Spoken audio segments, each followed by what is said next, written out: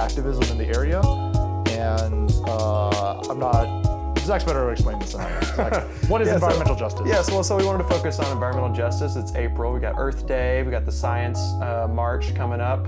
We got the People's Climate March on April 29th. Basically, the environmental justice movement takes the kind of traditional environmental movement, which is more stereotypically focuses on nature and man's impact on conservation, tree hugging, wildlife, tree hugging, if you will. Save the polar bears so they can drink more Coke bottles. Yeah, exactly. And basically, it puts the focus back on the vulnerable communities that are struggling for a safe, healthy, and thriving community through in a built environment. The environmental justice movement ensures that impacted communities are at the table making decisions in order to ensure that solutions come from the ground up instead of the top down. Basically, a key tenet is that communities that are impacted by policy should be helping to make and figure out these solutions. So for today, for this episode, we spoke with Jeremiah Lowry, who is involved with the People's Climate March, as you can see from the excellent photo we have of him taken by someone. Zach, you know Jeremiah pretty well, right? Yeah, so Jeremiah is kind of a guy who is around town. He's got his fingers in all kinds of pies. So in addition to his work as a DC organizer for the Chesapeake Climate Action Network, CCAN, Jeremiah is also a political appointee for the DC Food Policy Council. He sits on the board of the DC Sierra Club. And he also joins me as a steering committee member for DC for Democracy. So basically we sat outside on a beautiful April day with Jeremiah to talk about his work as an organizer for the People's Climate March and all of the other good work that he's doing. He's a real busy dude, so we had a lot to talk about. And I guess maybe that's another thing we should say. We're trying a different format today. We're only doing one interview. Yeah, one interview. Just one interview. It's not that we're lazy. It's not that David's lazy. Okay. So anyways, here's our conversation with Jeremiah. Hope you enjoy it. How do you describe environmental justice, and what are kind of some of the core tenets that people who are maybe not familiar with it that they should keep in mind? Absolutely. Environmental justice was really created out of the environmental movement because activists saw a need to really focus attention on the most marginalized communities, throughout the world, So oftentimes, like when we think of in the past, when we thought of the environmental movement, we thought of, folks recycling, driving electric cars, composting, et cetera, et cetera. But environmental justice really interjects to need to focus on, low-income communities, communities of color, folks who are dealing with a lot of environmental stresses on a day-to-day basis. From the inner cities where there are trash transfer stations to, you got situations in Flint right now, Michigan, with lead in the water. These are environmental justice issues because, again, they affect communities who oftentimes don't know that they hold a lot of power. And, a lot of elected officials and people in power tend to ignore them when it comes to environmentalism. Mm-hmm. So. But as you said, when we think of the traditional environmental movement, it's people recycling, it's, marching to preserve wilderness. Mm-hmm. And environmental justice is kind of much more focused on people's relationship to their lived space, right? Absolutely. And how it impacts their life. Mm-hmm. So maybe, do you think that there is still a distinction between the traditional environmental movement and environmental justice activism, or are they merging together? That's a good question. I always say that I think the environmental movement should be centered on justice. It should be centered on finding ways to ensure we have a systemic change, transformational change that really affects everybody. Yeah. So we're not just recycling as individuals, but we're creating these new systems that allow everyone to have access to renewable material. compostable material. And so not just looking at ways where, I know we got the joys of the urban outdoors. Joys of the urban outdoors. Not just saying that, okay, well, me and my friends are going to cut our lights off more often in the evening. We're looking at ways where we can have renewable energy sources, public utility systems that run on wind and solar power to ensure that everyone's energy costs are low and that everyone has access to renewable, clean energy. And so I think the environmental movement should be, again, centered on justice. Is it at that point? I say we have some ways to go. Yeah. You look at, the situation in Flint. I don't think the environmentalists moved fast enough. Here in Washington, D.C., we had a lid in the water issue. Some of our schools, and that's, as well as we have a lid in the water issue in our public housing. We have environmental groups, local and national, I don't believe are still acting fast enough to address these environmental injustices because they don't see the connection. But we have to continue to not just push the powers that be, but we oftentimes have to push our allies as well. Definitely. So a little bit later, I definitely want to come back around to kind of your background as a native Washingtonian and how you got involved and interested in environmental justice issues. But before we get there, you're an active guy. You're out all over the place. You do work with the Sierra Club DC. Obviously, you work with Chesapeake Climate Action Network. You work with DC for Democracy, which we work together. We'll talk about that in a little bit. Yeah. And the DC Food Policy Council. And I want to try to talk about these different things because I think they're a really good case in point in how environmental justice, again, as you say, puts justice at the forefront and kind of pulls a lot of these different struggles together. So maybe can you, first let's talk about your work with the Chesapeake Climate Action Network. So what is CCAN?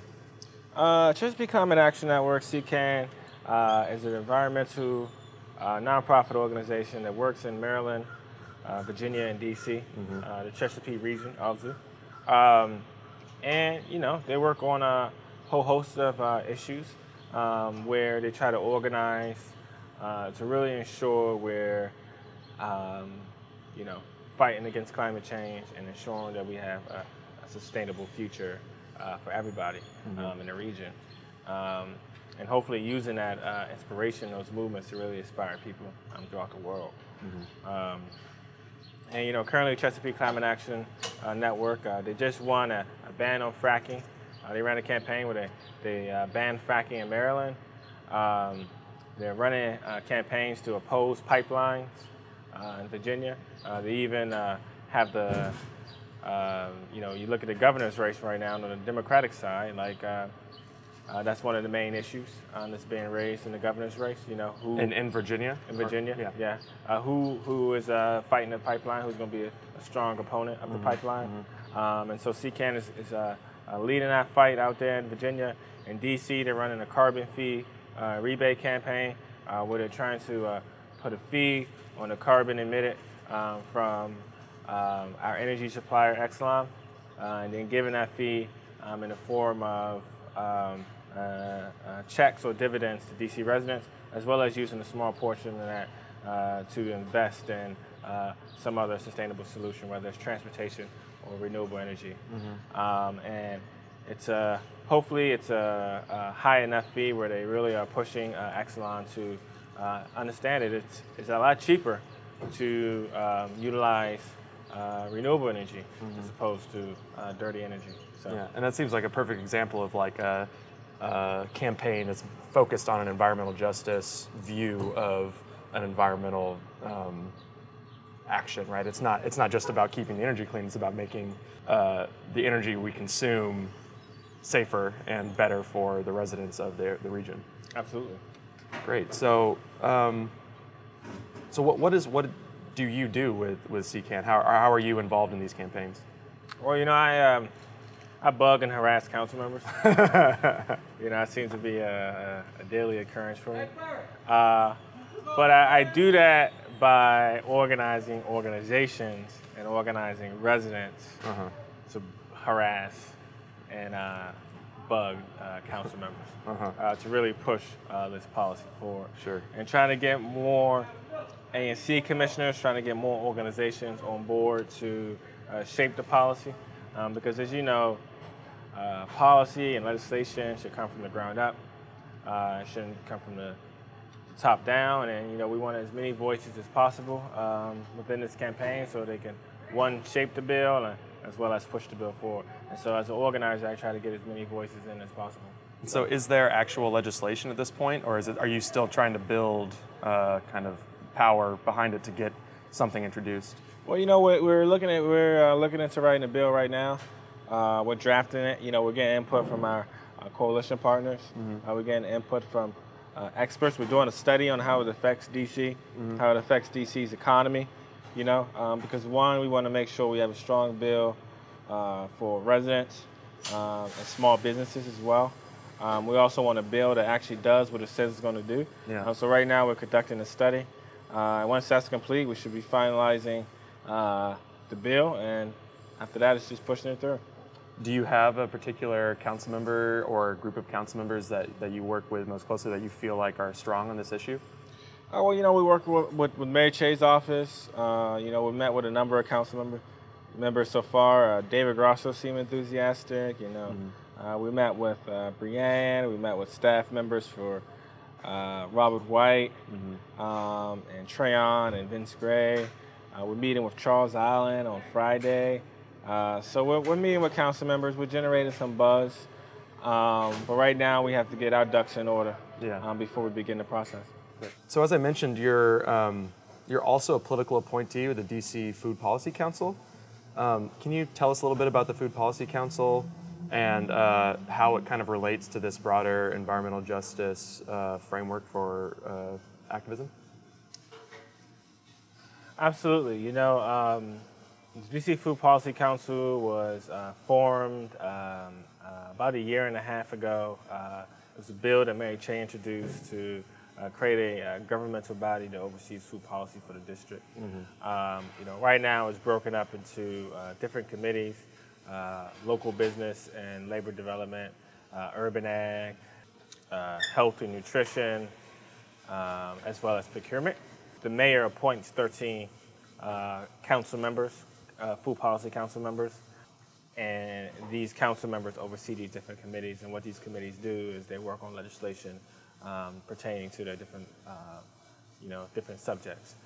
So, small business committee can work on any given time legislation to expand cooperatives in DC. Procurement committee right now is working on a good food purchasing program, which will change the procurement process in DC to make it more sustainable for businesses, for labor, for the environment, for health, and for animals. And so we're looking at ways we could change the contracting process for procurement. It goes. I think I like the Food Policy Council because in a broader sense, it encompasses every single thing when you think of what needs to be improved in the city, from more small businesses to ensuring that we have collective bargaining for our workers, ensuring that we're environmental stewards when we're looking at food policy, ensuring that even we have animal welfare folks involved, right? Ensuring that we get better in that area, as well as the whole urban gardening, access to green space, and becoming a more sustainable city by having more local resources for food, as well as ensuring that we don't waste food and stuff like that. So. Yeah. And it's food policy is not necessarily the sexiest issue, but it's so foundational and almost it's one of those things that if it's working, you don't think about it, right? Yeah. It's kind of there in the background and really, really important. So it's really important work.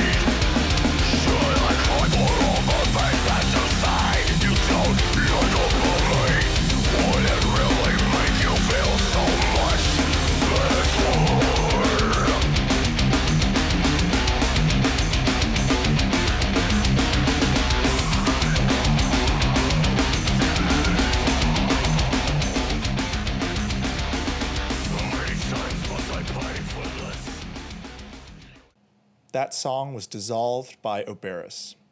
If you'd like that, please check out our show notes for links to Oberys' Bandcamp and social media pages. Now, back to Jeremiah and Zach. So I recently joined you with DC for Democracy, but you've been involved with the group for a really long time, and you currently serve as the ombudsman. Mm-hmm. For our listeners who aren't familiar with DC for D, what is that group, and what is your role as ombudsman? I find that really interesting. As ombudsman, I don't use the role very often. Luckily, right? Yeah. Ombudsman is the person that handles disputes amongst members. Yeah. So again, you're the referee. You're pretty much. If someone's like, well, I don't like the way DC4D did this, or I don't like this process. The ombudsman tries to figure out a situation where we can handle it internally. Mm-hmm. And so again, luckily, I don't use that hat very often. So. But so you've been involved with DC for Democracy for a long time, and it's can you maybe just talk a little bit about how you got involved and why it's important for you as somebody who's decided to maintain that engagement with the group for a decade at this point? Yeah, DC for Democracy is by far my favorite organization in Washington, D.C. right now. And it has been for a while. As you can see, the reason why I stuck around for very long.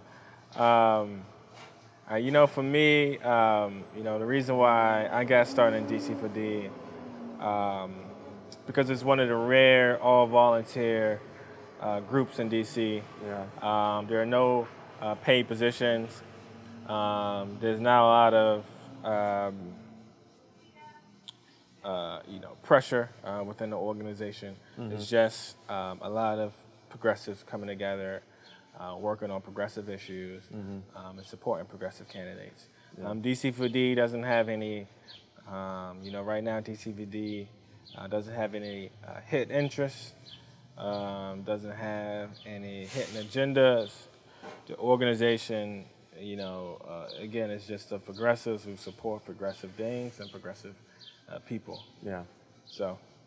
Cool.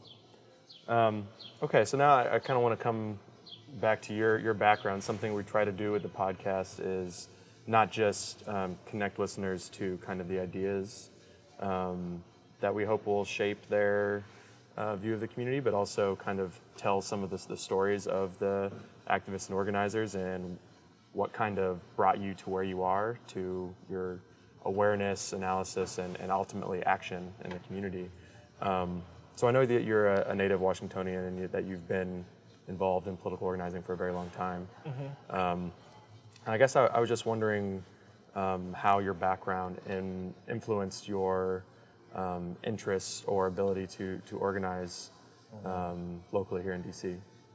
Yeah, it's my background, but I would say it's more so my political philosophy. I'm a big believer in folks talking to their neighbors first if they want to see change in the world. Talking to their community members, going to the barbecues, going to the local meetups, and it begins to having those one-on-one conversations. Those one-on-one conversations with your neighbors about these, amazing progressive ideas. Oftentimes we go straight to Guatemala, Russia, South Africa, and say, okay, well, I want to change the world globally, right? And then we come home and we don't even know the person living next to us. Yeah. And I don't think that's how change happens. And I think change happens again with speaking to your neighbors and then making change on a local level. So my political philosophy is you create the structures you seek within your communities, within your local neighborhoods, and then you hope to really inspire the world and push the movement forward, starting with your own neighborhood. And so, what led you to get interested or to embrace like environmental justice in particular as kind of a mobilizing force for you What is it that kind of brought you into the environmental justice world? Well, again, like environmental justice and food justice is one of those things that is very broad, and it includes everything. It includes ensuring, that we have cooperative, sustainable businesses, that we have collective bargaining and worker ownership, that overall we have a sustainable city and planet. If you look at one of those areas where you can really build up a movement and really change things, you have to talk about the environment. And once you start to think in those terms, you think, okay, well, from the environment, we can really build sustainability all around. Jobs, clean energy jobs, and healthy foods, and clean air and clean water. That right there is like this world that we seek, and it starts with the environment. So, how did you learn about the tools and skills of organizing? Like, what was your process for becoming an organizer?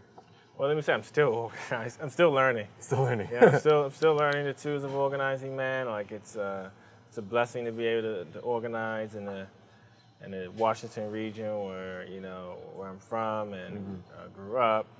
And I'm still learning and I'm still growing. And for me, I think organizing is just like it's an art form, Yeah. And so it's like my artistic expression to deal with the daily stressors that we're all facing in order to eliminate those stressors, right? And so I learned organizing just through being out in the community and talking to people and understanding what their issues are, and then talking to someone else and saying, okay, well, they have the same issues too, and then like realizing that like if you put two and two together, they can talk to this council member and have more power. Yeah. I think that's in its very simplest forms how I learn organizing. Sure. Yeah. So kind of to that point, what do you think are the most pressing issues facing the district, especially as somebody who has lived here pretty much your whole life, who has seen some of the changing economic and demographics, the way that the city has grown in certain ways and pushed some people out and others. Like, what do you think are the most important issues facing the district today? Well, I always say, the number one environmental justice issue in Washington, D.C. is the lack of affordable housing. Yeah. Yeah.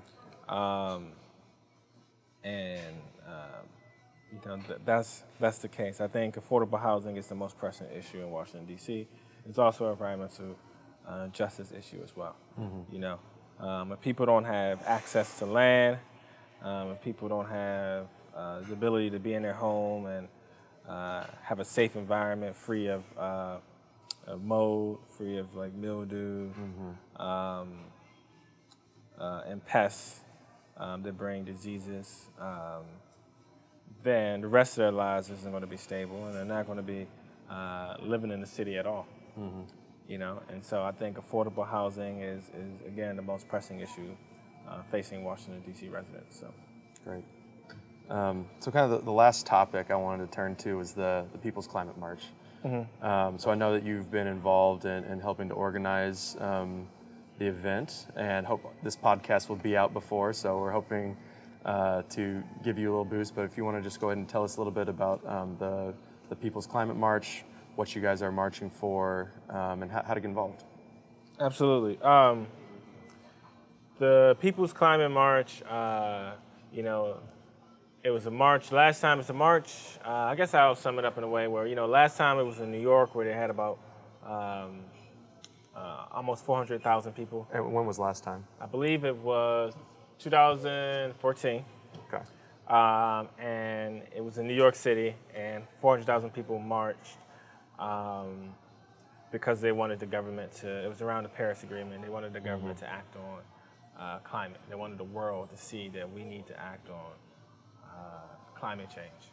And so now we're back around to this point where we have an administration right now, a United States president, that says climate change is a hoax committed by the Chinese,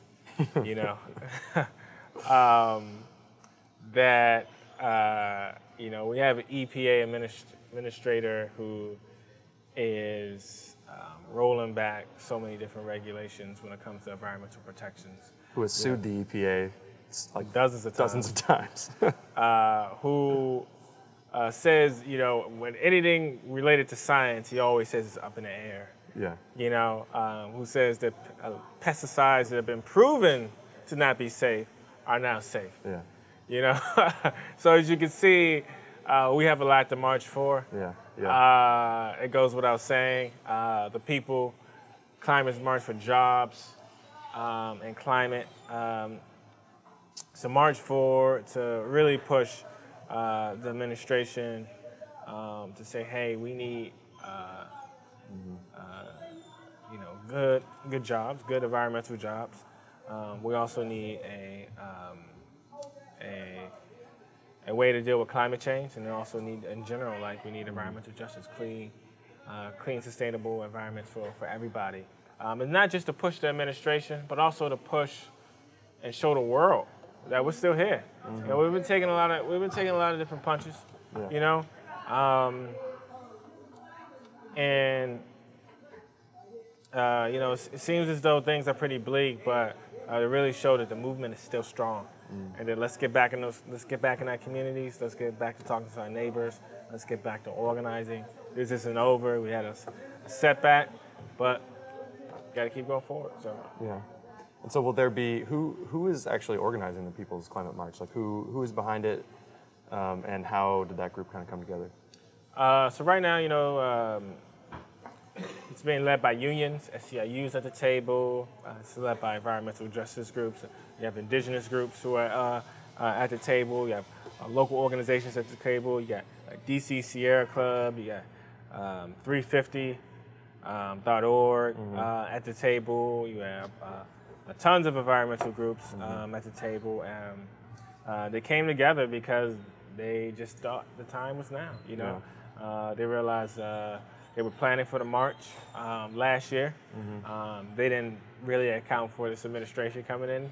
They were really thinking they were going to push the Democratic nominee, saying, hey, continue the progress of the Barack Obama administration.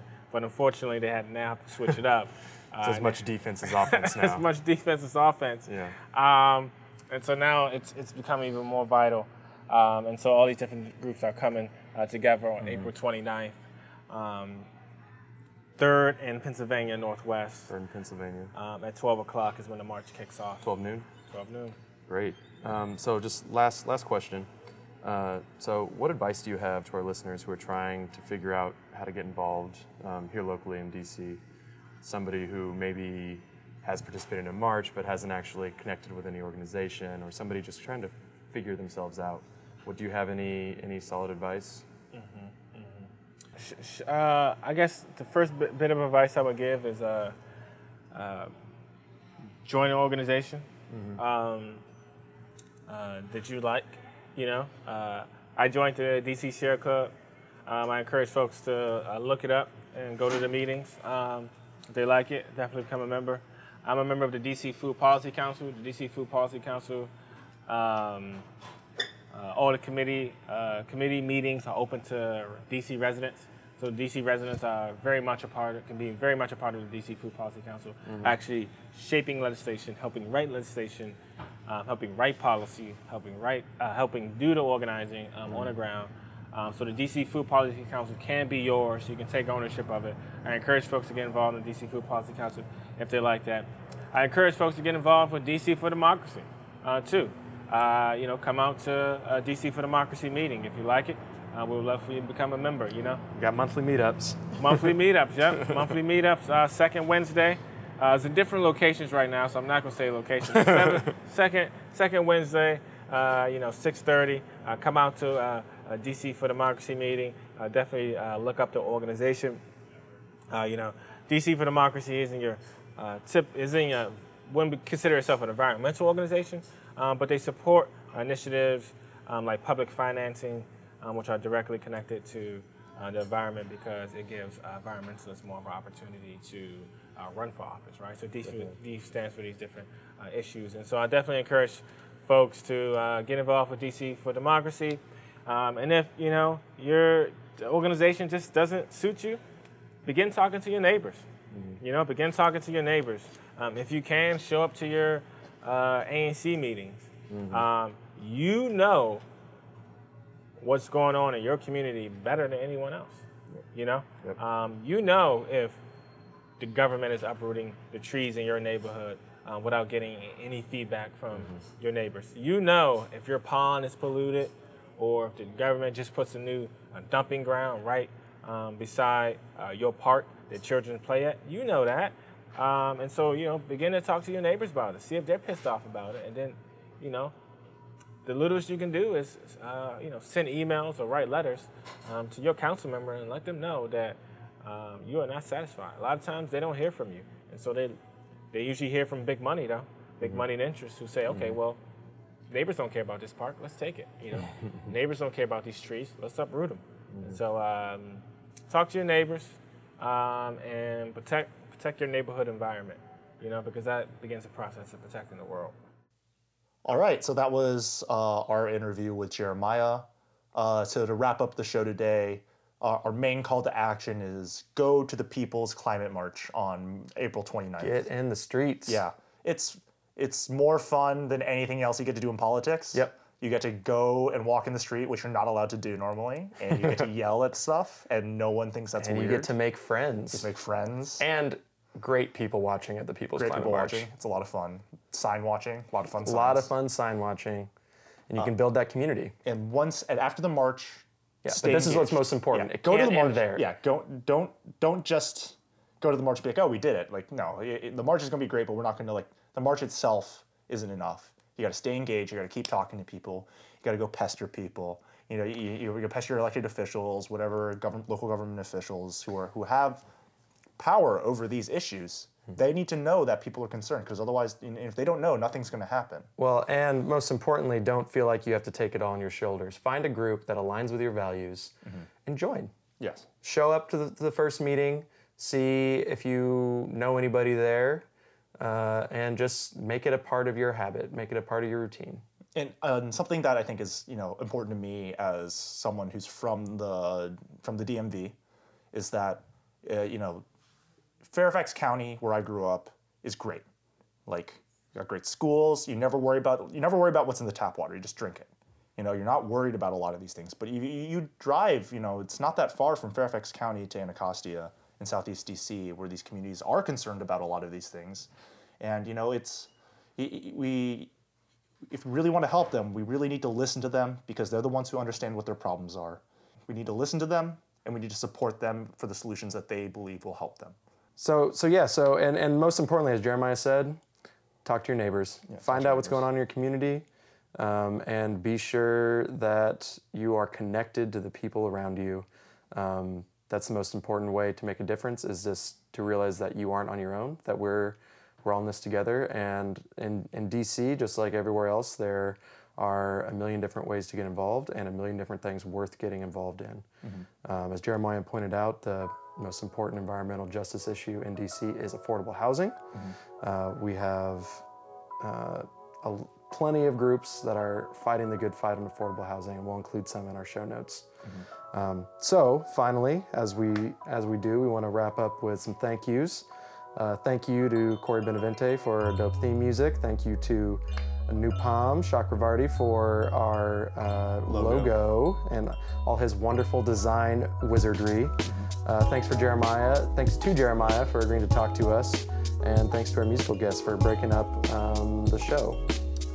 And well, finally, thank you to you for listening and then going to the march on Saturday. And going to the march because on Saturday. Even though we're talking before the march, I already know you're going to be there. You know what I just realized? We never said in this closing segment, the power's yours. April.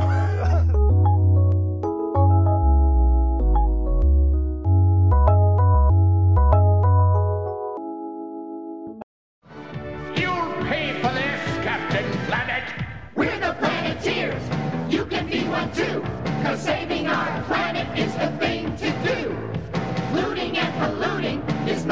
away. Hear what Captain Planet has to say. The power is yours.